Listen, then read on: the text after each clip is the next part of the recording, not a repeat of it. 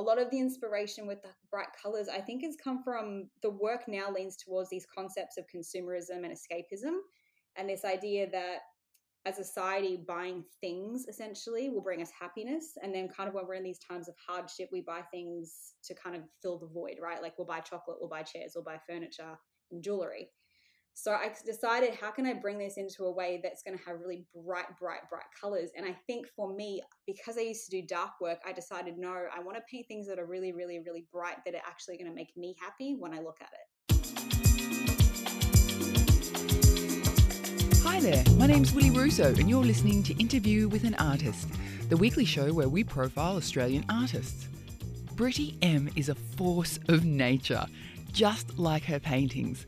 Full of life and energy and passion, the Gold Coast artist creates colour-filled works that stop you in your tracks. At 17, Britty held her first solo show, and it sold out. However, she left the easel behind and opened her own design agency after studying both fine art and architecture. With a 10-year absence from the art world, Britty decided the time was right to come back. And what a re-entry it's been! She was picked up by a gallery almost immediately and has seen her following grow year on year. It took us a few months to finally align our calendars, so you'll hear my exclamation at the start of the show. It's a wide-ranging conversation about her work and also the direction of the art world in general. Britty M joined me from her home on the Gold Coast for this week's Interview with an Artist. And before I let you get into it, if you enjoyed today's episode, you know the drill. Please rate, review and share. It's really a big help. Enjoy meeting Britty M. Hello, Britty. Hello, how are you?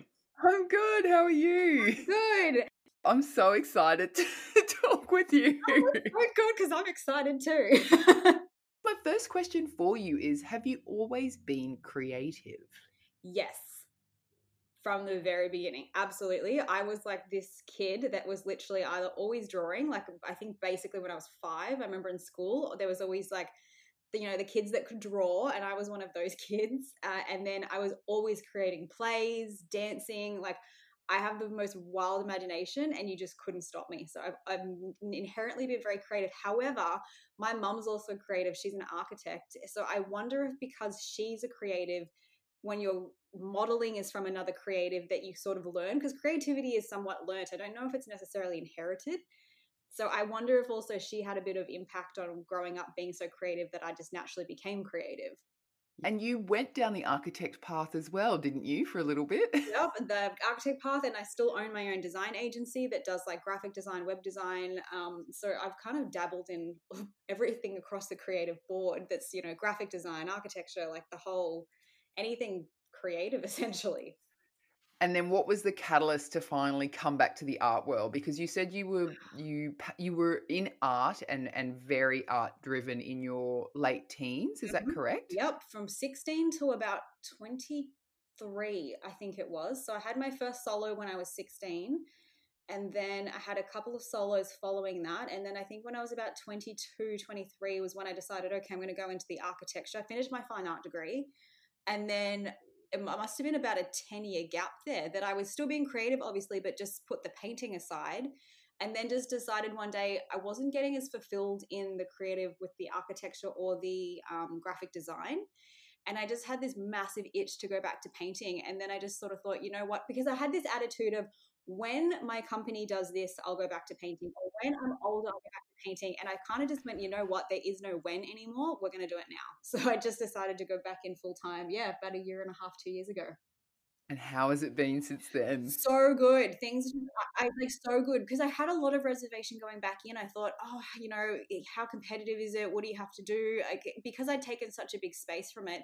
But because of social media, it's actually been so much easier than I thought. And everything's just sort of flowed. Like, I mean, within the first year, I got represented by a gallery and then got offered a solo show. So it kind of just has been a really nice, slow, smooth progression. And I haven't had any hiccups yet. So, touch wood, hopefully I don't have any more. But yeah, it's been really, really exciting. There's always something to look forward to. Hasn't social media just revolutionized the way visual artists can connect with an audience? Yeah, it's amazing. Like I so wish it was around, back when I was 16, 17, because it would have just made such a world of difference.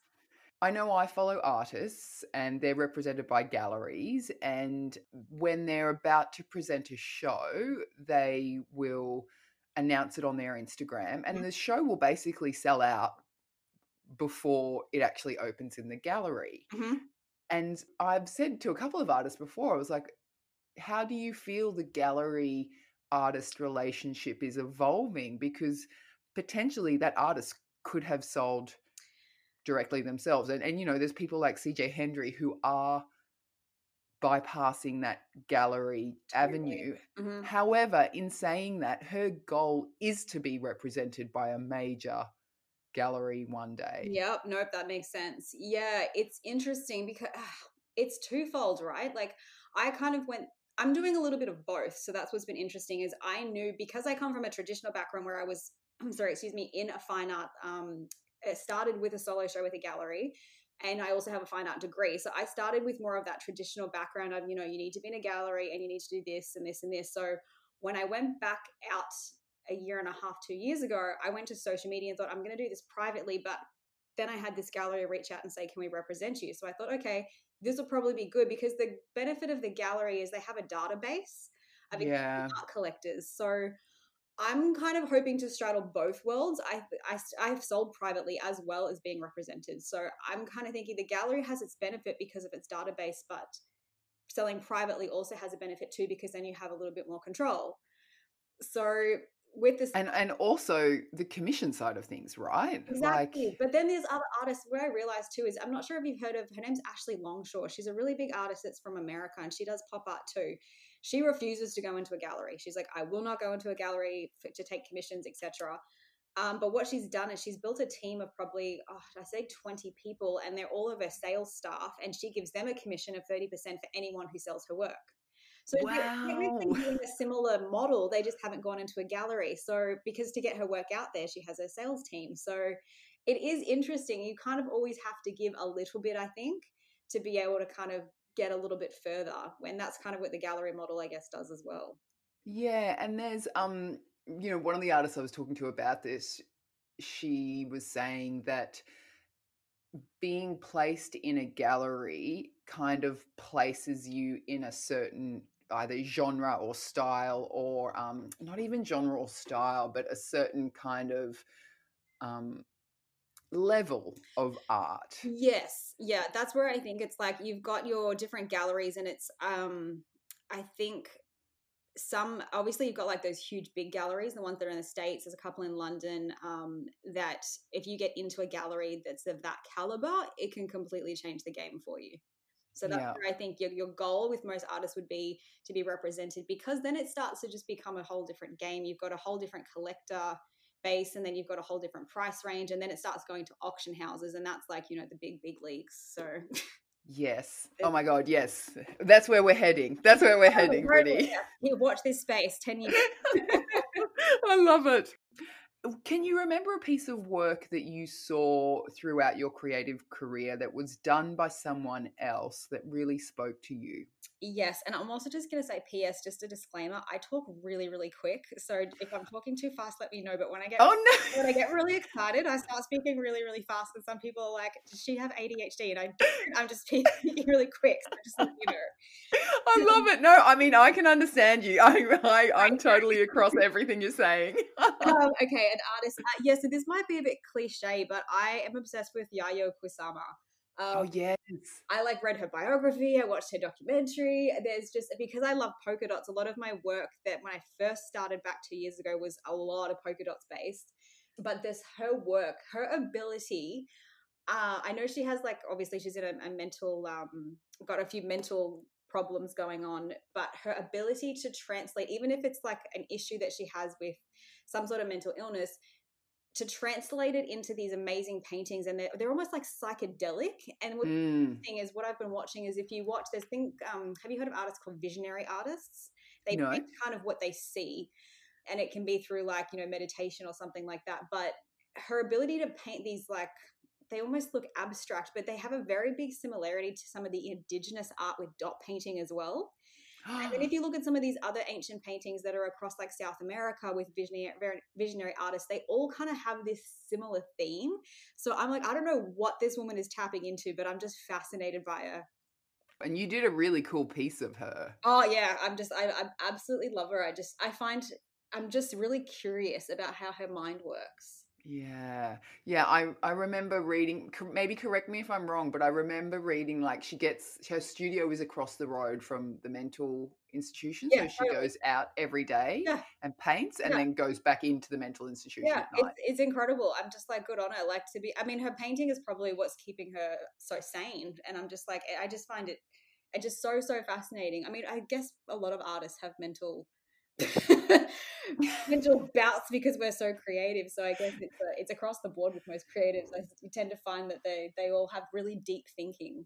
Well, yeah, and I think to be putting something out there, you need to be tapping into your emotion and Totally. your kind of, subconscious almost. I get the feeling that that's possibly what she and, Mm, Indigenous artists from various countries around the world, yep. they're tapping into another layer that most of us are never even reaching, right? Totally. And I think the thing is interesting is I think most people can, because I've read a whole bunch of books on creativity and I'm like, what is creativity? Where does it come from? Is it learned? Is it not? And I think it's that most people are just so afraid they don't want to, whereas a lot of artists tend to just be very vulnerable, or they're willing to make a lot of mistakes constantly because they're constantly putting themselves out there and they constantly have to evolve and adapt, which I think is just a bit of a vulnerability that most people sometimes don't want to do. But I think most creativity can somewhat be learnt if it's Yeah. So an age. yeah, and so the creativity can be learnt, but then how would you say you've always had a thick skin in terms of putting yourself out there and copying whatever feedback comes, or is that something you've developed as you've grown? No, that's something that I've always had. But again, it could be my upbringing because I have my mum who's just very, uh, what's the word? She's very stoic for one, but she's also very open to feedback. And I guess, no, maybe this is something that I have. I've always been the person, even in university, I remember being the student that I was always like, okay, let's go to the top grade, like top marks. But I was also the person that would then go to the lecturer and say, okay, rip apart every single thing and tell me everything that I can improve on. Oh I've always wow, been yeah. that mentality, like, okay, cool, how do I improve? I've never been of course I have moments where I'm like, my work's so bad, I hate this, I'm such a loser, etc., etc. But I tend to then go, cool, pick it apart and tell me how I can get better, which is maybe my perfectionism in me, but that I've always had since I was a kid. It's always the, how do I get better? Does that ever tire you? Yes, absolutely. Because what happens is I can tend to go, and then you kind of need to like reset and chill out a little bit. Because when you're constantly, because I'm such a curious person by nature, I'm always reading or problem solving or looking at other artists, or it's just constant. So I've got to really, really make sure that I take a lot of time to like slow down, because otherwise I burn out really quick because I'm so high energy. Yeah, So it's right. something I'm mindful of. Yeah. When did you start calling yourself an artist? Oh, that's a good question. Oh, I did when I was 17 because of my first solo show and the whole thing sold out. And I remember thinking, but you're 17, you're so naive. But I remember thinking, okay, I'm an artist. Then I remember a few years after that, I had a couple more solos, but they didn't sell out. And I remember having such a big feeling of defeat because my first solo ever had sold out. So then I remember thinking, oh, I don't want to call myself an artist anymore because I didn't sell out. Like I had that level of perfectionism going on. And then for probably that 10 years that I stopped, I cringed when I used to be introduced to people because they knew I was an artist when I was younger. Some family members or some people that would see me a few years later, they'd be like, oh yeah, how's the art going? Are you an artist? And I'd be like, no, I'm not an artist. No. And I would just literally cringe and deflect it immediately. And it wasn't until I decided, like, it was this funny switch that went off in about 2017 or 18. And I just sort of thought, no, I'm going to claim that I'm an artist and you're going to become an artist. And I just had to really mentally switch my mindset and go, nope, you're an artist. Like, we're going to do this. And since then, I'm now like, I'm an artist. Even if I'm cringe when someone says it, I'd like do the whole Superman pose. And it's like, no, I'm an artist. So, I love it. Oh my God. So your first solo show at 17 sold out. yeah. That is phenomenal. Yeah, Do oddly. you remember selling a first individual piece, or was it just every piece in that No, show that I sold? remember the very first particular one because it was in the solo that I had. But I remember on the Gold Coast, the Bulletin, it's like a newspaper. They did an article about my solo that was going to be opening, and I remember the following day I went to the show place and I hung all the work up. And I remember this woman. I still to this day don't know who she is. I would have loved to have known. Walked into the little gallery space and said, "Oh, I saw this article about this young girl who's doing a solo." And she looked around the room and she's like, "I want to buy that piece." And I kind of was just like, "What?" And she literally bought it within like 10 minutes of the work going up on the walls. And then, yeah, it got sold. So, and I still to this day don't really know who she was because she came in, bought the work, and then kind of left. Oh, wow. I remember so distinctly what work it was because I remember thinking it was my favorite piece of the show and she just bought it. And I remember kind of being in this surreal moment of like, oh, okay, cool. She just bought a work. Because at 17, I don't think you understand.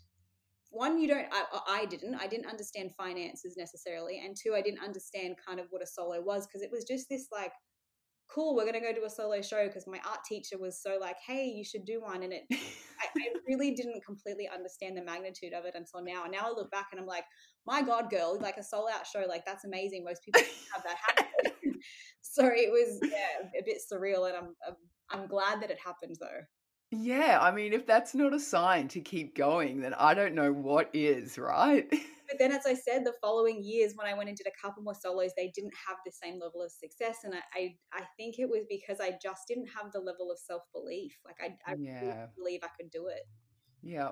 Do you remember when you say you remember the piece? What was it? What was it a painting of? So the first paintings, that's what I mean. They are so different to what I do now, completely different. They were abstract sort of backgrounds and they were very dark colors, like dark browns, blacks, grays. I used a lot of shellac, so it was a little bit more mixed media. Shellac's like a medium that you can put over top that they use it on furniture sometimes. It's like dry. I was going to say, is that the nail polish stuff? No, it's kind of similar, but they use it on furniture and bits and pieces. It's like a brown color and it's like these flakes and you dissolve it in methylated spirits and then you can pour it onto the artwork. So I was using that and I'd be using string and lots of like impasto paste. So they're really textured works. And then they always incorporate a black and white image of a nude woman. Oh, beautiful. They were really beautiful pieces, but so different to what I paint now. So yeah, massive contrast. But I remember the first piece she sold, it was the first piece I sold was, yeah, this mixed browns, whites, and grays, and it had this nude down the side. And a lot of the nudes were based off of, there's an artist, a very famous old artist, he's a photographer called Helmut Newton. And I Oh, was yes. obsessed with his photography. So I based a lot of the women, the female figures off of that. They'd all be nude and they'd be wearing red shoes.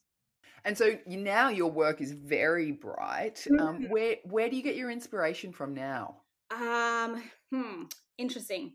Well, it's inspired one from pop art and then two, my graphic design background and architecture background with all of the structure. So that's why the works now have that digital aesthetic because I've just been in the space for so long. And I think when I went back into painting, I thought, how can I paint? One, because I used to do abstract, I wanted to then challenge myself and paint much more structurally. So that's why they ended up becoming more fine detailed. I never in my life thought I'd be able to paint the way that I'm painting now. Like I just did not think it was possible. And then a lot of the inspiration with the bright colors, I think, has come from the work now leans towards these concepts of consumerism and escapism and this idea that as a society, buying things essentially will bring us happiness. And then kind of when we're in these times of hardship, we buy things to kind of fill the void, right? Like we'll buy chocolate, we'll buy chairs, we'll buy furniture and jewelry. So I decided, how can I bring this into a way that's going to have really bright, bright, bright colors? And I think for me, because I used to do dark work, I decided, no, I want to paint things that are really, really, really bright that are actually going to make me happy when I look at it. So that's kind of how it's evolved. And they do make people happy because I can tell you every time I look at your work, I'm like, oh, it is just these beautiful pops of colors and patterns. And I loved the dog head series that you did. Yeah, awesome. That's so good. Yeah, I'm really glad you said that because I still own, there's about 4 pieces that I still have that didn't sell. Probably because I stopped advertising them. I just took them, I completely pulled them off because I honestly wasn't sure if they were something that I was going to keep continuing or not. So yeah. Yeah, they're really cool and they're very fun. They're fun. You know, Yes. they're really fun. Yeah. What do you do to get out of a creative funk? Okay, so this is what's really interesting is this was my biggest battle starting up again is I was like, what do I paint? How do I paint? I don't know how to get the creative ideas flowing. What I realized is just start. The best way to get creative again is to one, I actually then start going and doing more things. So I'll go to the shops, or I'll go on a hike, or I'll go do something outdoorsy, or I'll go and start a new hobby. The more that you cast a wider net on the activities that you're doing, the more inspiration you have to draw upon. So I'll always go make sure I start something new or do something that's going to break myself out of my normal routine, because then it's going to spiral something. Then the second thing is just start drawing and doodling or anything. Doesn't matter what it is, start something, because once you start, you'll notice that the mind will start to then connect more dots and things can start flowing a little bit better. So that's kind of my go-to, is just start it and go do something new you can draw the inspiration from. I remember seeing advice from a writer. I think it was Elizabeth Gilbert. I'm not 100% sure. So good. But she was like, you actually just need to show up to your desk. Yep. Like for writers, and I'm kind of going to lay that across the artist studio as well, but yep. You just need to show up at your desk every day at the same time. Totally. And creativity will meet you there. Yeah. I've read a book, Big Magic. It's yes. Oh, such a good book. Yeah, that's what I mean. I started researching a lot more about creativity because I was in a funk really bad 2 years ago because I wanted to go back to painting so bad but didn't know how to start. And I read her book, and then I just started realizing, like the more experiences that you do and the more you just sort of show up, it really does start to snowball, and then you just get on a roll, and then you're like, I've got this idea popping up and this idea popping up, and then it kind of just flows. How do you know when a piece is done? Okay, so my practice is a little bit different. Like, because I sometimes digitally produce my works before I even paint them, I'll end up knowing exactly what it's going to look like before I even paint it. So mine can end up being a little bit more technical, which I guess is where some of that architecture background comes in, because if it's digitally done, then I draw it up onto the canvas and then I paint it. I know exactly where it's going. Obviously, there's things I change along the way, but I have a pretty good sense because it's almost like filling in all of the colors. Yes, okay. My practice is a little bit different because some people I know just show up to the canvas and they just kind of go, which is what I used to do when I was, that 17 age to 22. But now I've made it a very structured practice that's, design the work beforehand. Not always, but usually design the work beforehand and then execute it. So it's really, once that last color gets blocked in, you're like, that painting's finished. Who's your biggest fan? Oh, my mom. My mom is hands down like the biggest cheerleader ever. She actually works in my studio with me because of her background, and she's not retired, but she's semi-retired. She's so good with like a camera. She's so good with even some creative ideas. I'll run them past her and she'll just sort of be like, well, what if you did this? And it's just, she's my biggest cheerleader, hands down. I'm sure it's a very exciting phase for her as well. I think so, yeah, definitely, because she's in that older chapter of her life too, and it's just sort of, she's kind of getting a new flair on the creativity. So and it's so handy. She does my D hooks on the back of my paintings. Like she's a massive help in my studio. Who's your biggest critic? Oh, okay. My husband, but not in a bad way. He's definitely my biggest critic. He's a designer as well, but he's in UX design, so user experience design. But he has this like very analytical mind where he's able to think like 5 steps ahead. So he's the person that if I go to him and I'm like, what do you think of this? And he'll be so honest and blunt of like, that's not working. And I'll be like, oh man. And then he'll be like, you should do this, this, and this. So he's actually come up with so many clever ideas where if I didn't have him, it probably wouldn't go in some of the direction that it's gone in. Like he was the one that actually very in the beginning with the dog heads was like, I was sketching dogs and he's like, why don't you try putting these on shirts? And then why don't you try this? Like he just interjects these small bits and pieces. So he's like the critic, but it's been really positive because he's the opposite to my mum. My mum's is all like, yeah, this is amazing. This is so fun. And he's more the like, really like, no, let's get really practical. Like, what's this going to do? So yeah. That's good. And it's also nice that he comes with solution as well, right? Like he doesn't just go, oh, Brittany, no, that color's totally all wrong. No, it's always solution orientated, and it's always pushes me. Like there's the amount of times I've walked away like a little tantrum 5-year-old, like, why don't you like it? But then literally the next day I'll come back and I'll be like, okay, I get it. I've got to push the work further. So he's really beneficial in being the critic because he pushes me into areas that I probably wouldn't go to yet. So I'm really grateful for that.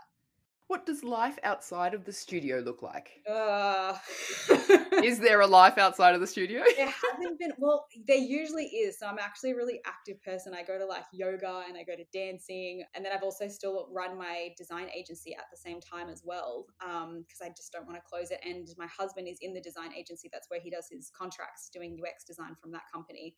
But with COVID, I've literally been in my studio all day, every day, not doing anything else. So this year's been the most studio time I've ever done because there's nothing else to do. And I have a show to prepare for, obviously, too. But outside of it, it's a lot of things that are more, dancing, yoga. I like eating out at nice restaurants, not because they're fancy, just because I love food. So, Yeah. And, you know, I mean, like I will often say, fine dining is wasted on me, but the combinations that they think to put together in a fine dining restaurant, like I would never, I totally. would never do that at home. Cook. Yeah, I don't cook that well. So that's why when I go to like a nice restaurant and they've got these nice flavors and these yummy foods, that's the only reason I like going to restaurants, is because the stuff just tastes so good. Yeah, yes.